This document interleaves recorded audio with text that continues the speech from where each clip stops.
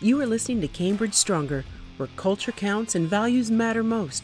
Integrity, commitment, kindness, and flexibility are at the core of Cambridge's values and drive the spirit of Cambridge. Join our host, Cambridge CEO Amy Weber, for each Cambridge Stronger episode as she invites financial professionals to offer insight on how they integrate values and purpose in their care for their investing clients. You'll hear stories on how they got their start, as well as why they are in the advice profession. Now here's Amy.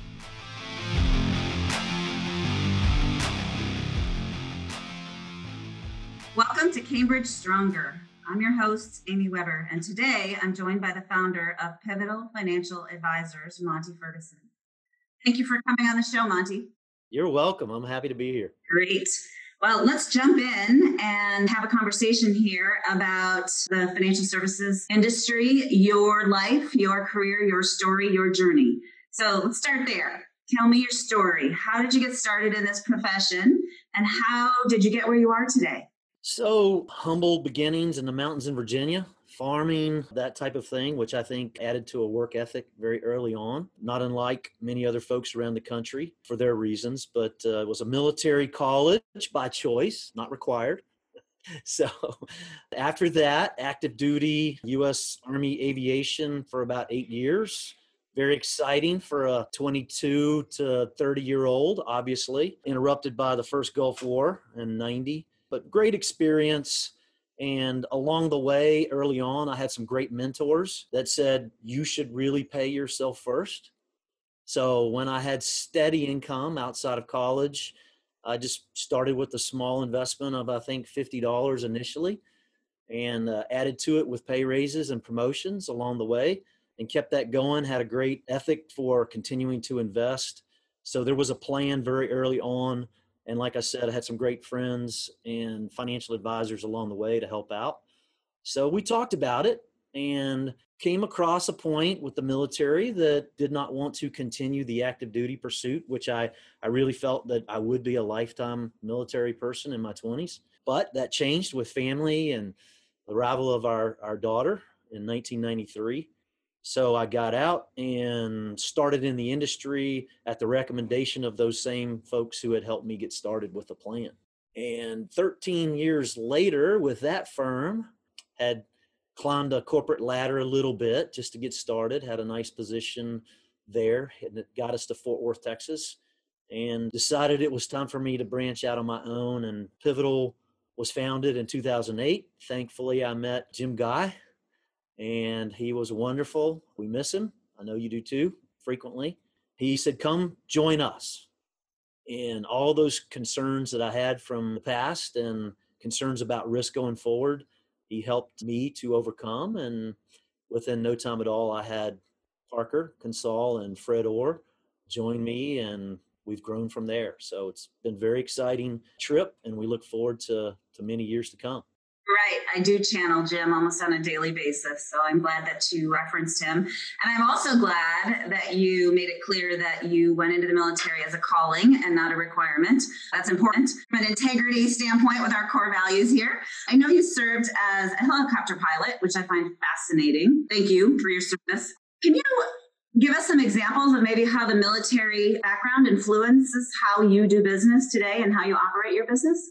Yes. So I think I'd like to break this into a couple of things operationally and then for personnel. And so starting with the first one, I think that the military certainly helps out with discipline, a work ethic, again, continued as I referenced before, strategic thinking, kind of looking at a larger picture as often as possible, either in reflection or really planned events, but eventually, getting down to the immediate tasks at hand, so that you can accomplish something. And it's very similar to our military training, to where you had to prepare and think on a grander scale, think in contingencies, multiple ones rather than just a single path, recognizing that there's risk involved and that you're going to have to change things as you go along, because you just can't predict every outcome of every situation. So you think in a kind of a strategic fashion.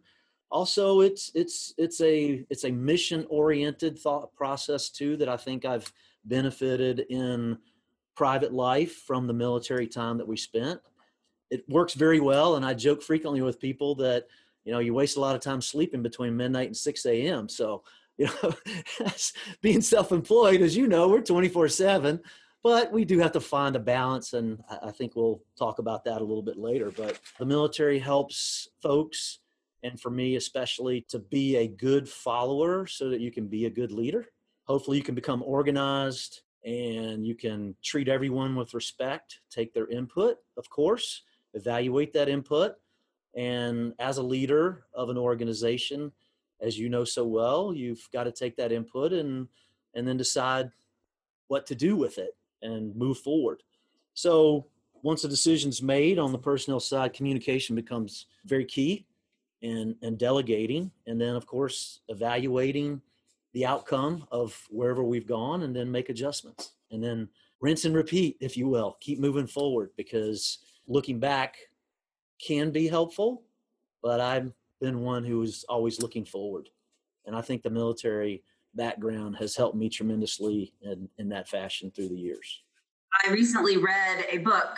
One of our speakers at one of our events, you may remember him, Jason Redman. I did. Thank you for inviting him. I enjoyed that time spent with he and his wife, who he affectionately calls the Admiral. And the book was very good.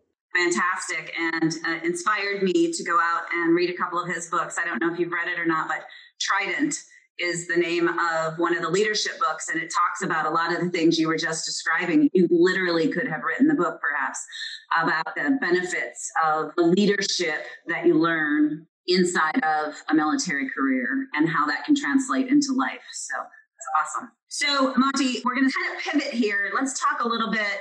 It's similar to what we've been discussing in terms of some military, but like us, often some of your clients outside of the retail side of things are financial professionals, right? Many of them also have a background in the military. What's the most rewarding part about working with financial professionals on one hand, and then you can also pivot and share with us a little bit about what it's like to work with clients? I think we all find over time that most things that are the most rewarding take upfront work, and one could even call it front loaded, if you will, with little return on investment initially. So I think the most rewarding part about working with financial professionals is the feedback from them on the value that you've attempted to deliver early on without requesting anything in return.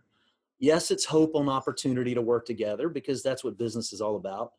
But getting feedback on real value delivered, and it comes in lots of different forms. Sometimes it's just as simple as answering the phone. I can tell you on Friday at about 4:00, and I know it was already 5:00 where the call came from on the East Coast.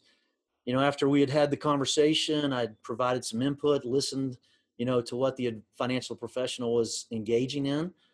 He was coming to a close and said, "I just want to say thanks, because I knew that when I called, you'd answer the phone. And that's what I need, from time to time, because we work with a lot of financial professionals, just as you do at Cambridge, of course, that are solo. They don't have that ensemble or people to bounce off of. So having someone that they can trust and know that they can hopefully get value with each call. I won't be so brave to say that it's every time, but I think the most rewarding piece is when you get solid feedback that you're providing good information and doing the right thing for them, even when it's not convenient. I have a little strategy where I make sure to save the positive comments, because I think in our business, sometimes we have a lot of outside influences going on that can be challenging at times, right? The markets and economy and all of the things that we have to deal with. It's really important for us to focus on the positive comments and the differences that we make in their lives. Sure. We have a lot in common. How about a succession plan for taking care of those financial professionals, your business? Probably the priority, because I know you so well, is actually the loved ones in your own life, because you mentioned family earlier.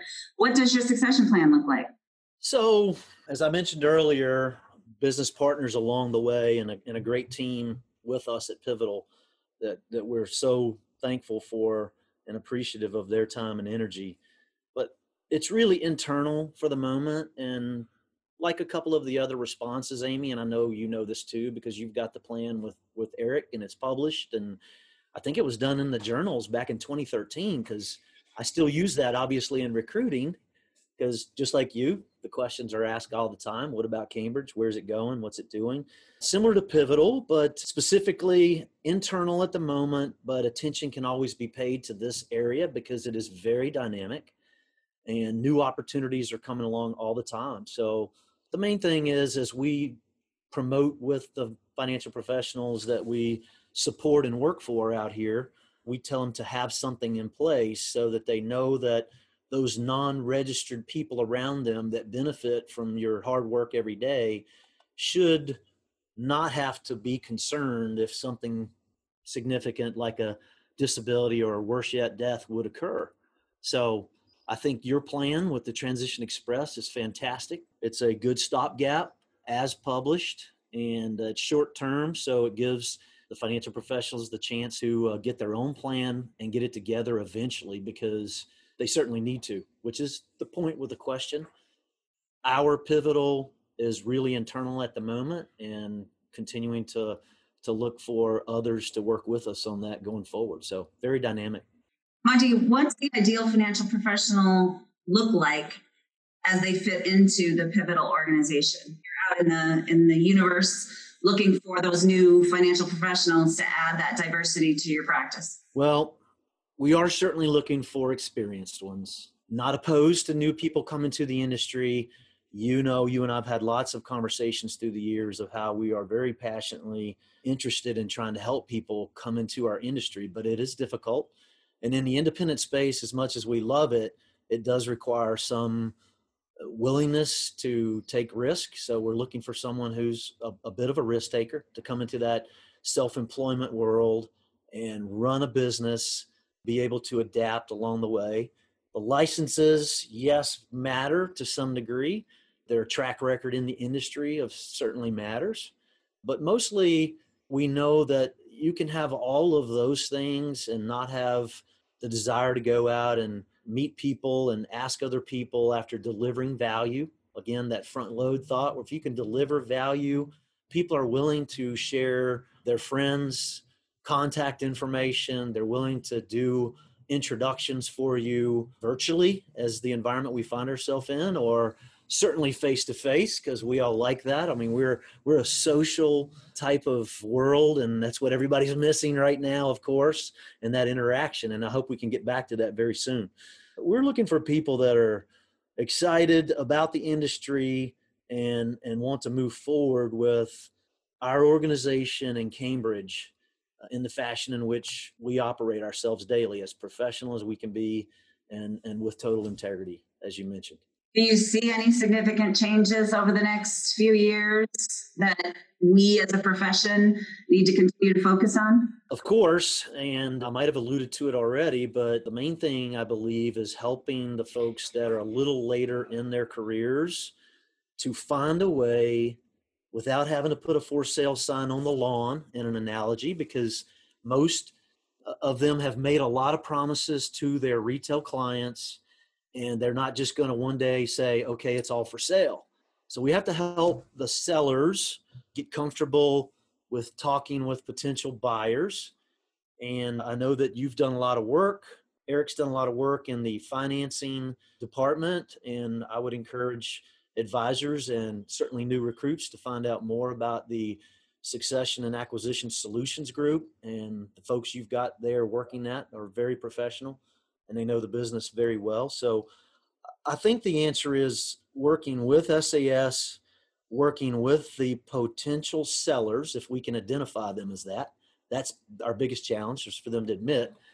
And then maybe have something that's a little more of a buy-sell agreement that's a bit more open-ended than just a 6 month to 2 year. So it could be a 3 to 5 year type of arrangement. So I'd like to explore that, and I'm thinking a lot about that with some of the more senior advisors, or ones that just have reached that point in their career that they're ready to make a decision. They just don't have yet the reason to do it, and I'd like to help them with that. To your point earlier about a significant number of financial professionals in our segment anyway still practicing as solos, there is some true value to partnering up with an organization like yours, or potentially starting to build somewhat more of an ensemble or a partnership. I do see many financial professionals who cannot envision themselves until they're forced to, not being a part of what they've spent their lives building, right? Right. I do think that you've got some interesting ideas there around building a different roadway for those advisors to stay in longer, but not have the buck stop with them and give them time to explore other things in their life.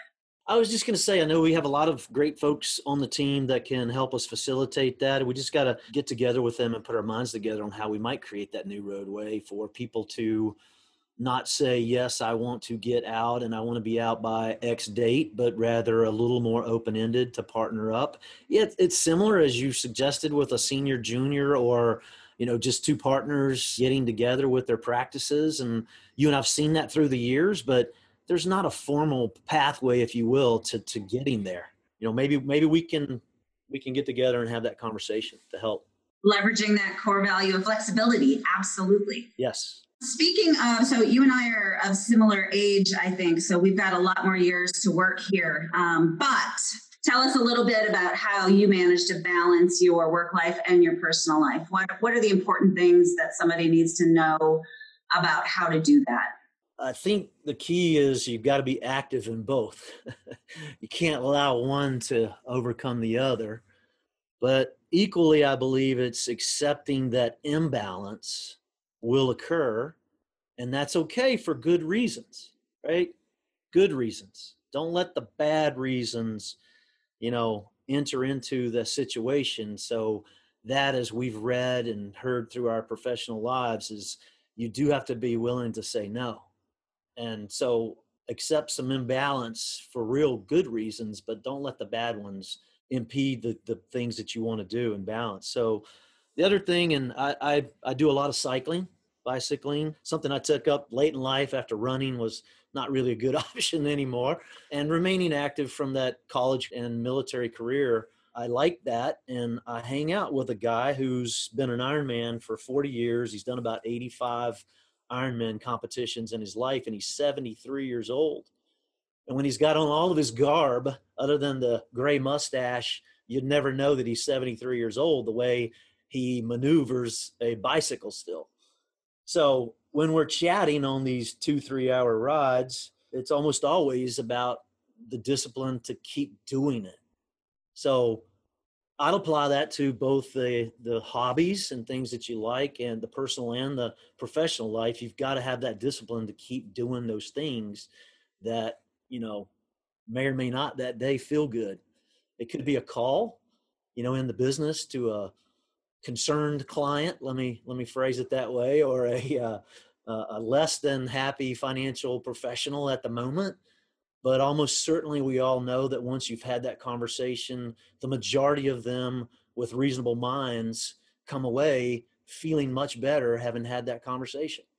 So the sooner you get active and stay busy at it, the better, even though it may or may not feel really good just prior.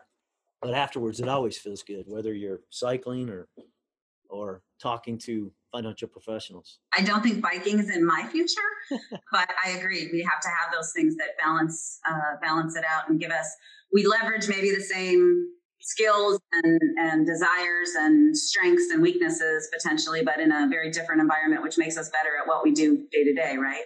Right. Absolutely. What's the most important thing in your life outside of your career? So it's certainly quality time. I'd like to add that emphasis to it. I mean, we all spend time and we're distracted so much these days, whether it's all of our technology, around us. Being really with someone to have a real conversation, much like we're having right now. I think that folks genuinely and sincerely can tell when someone is in the moment with them. And that, again, is part of being social. It's being professional.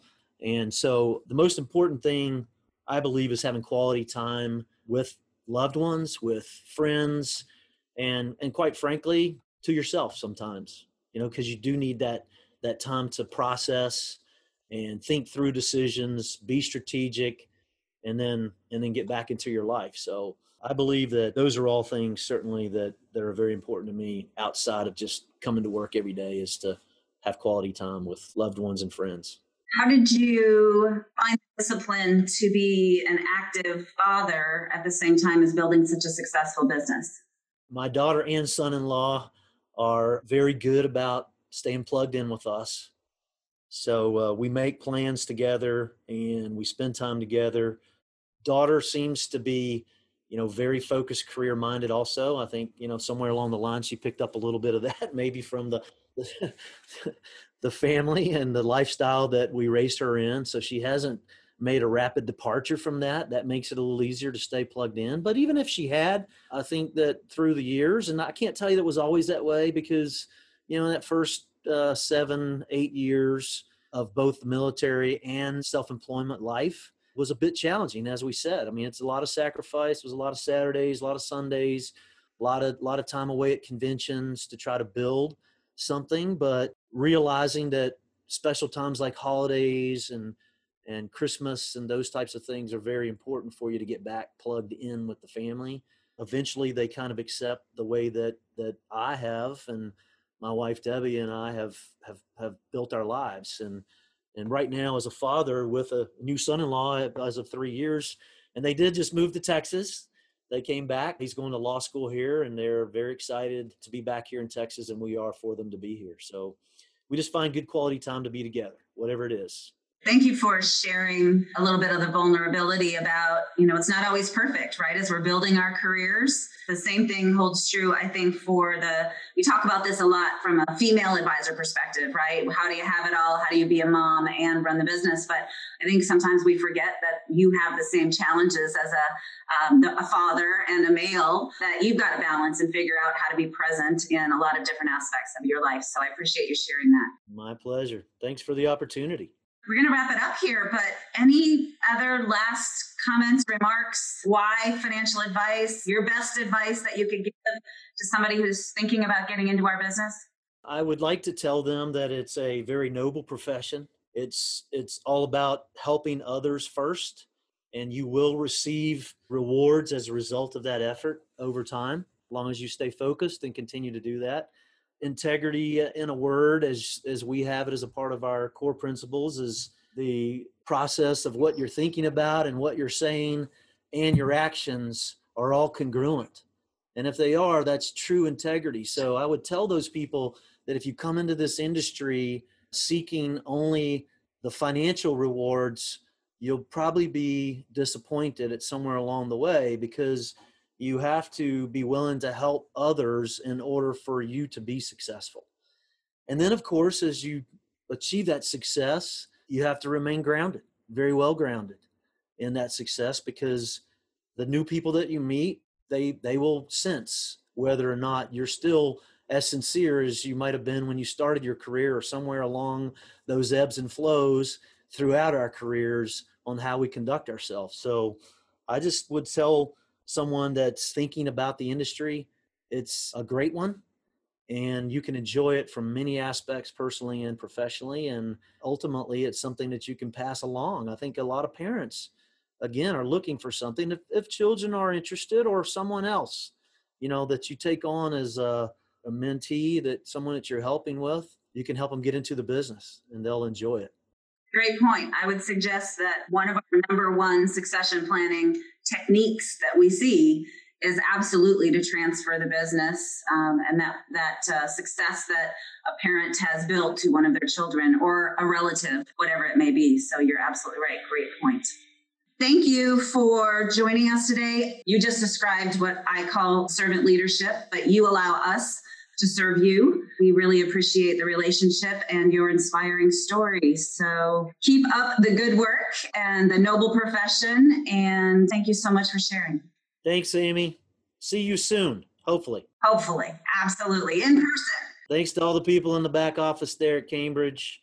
It's been a pleasure for the 13 years coming up on, if you might imagine. It's 12 and a half now since we got together. And I appreciate all the hard work they're doing under difficult times. But we're doing it together, and that's what matters. Cambridge stronger, my friend.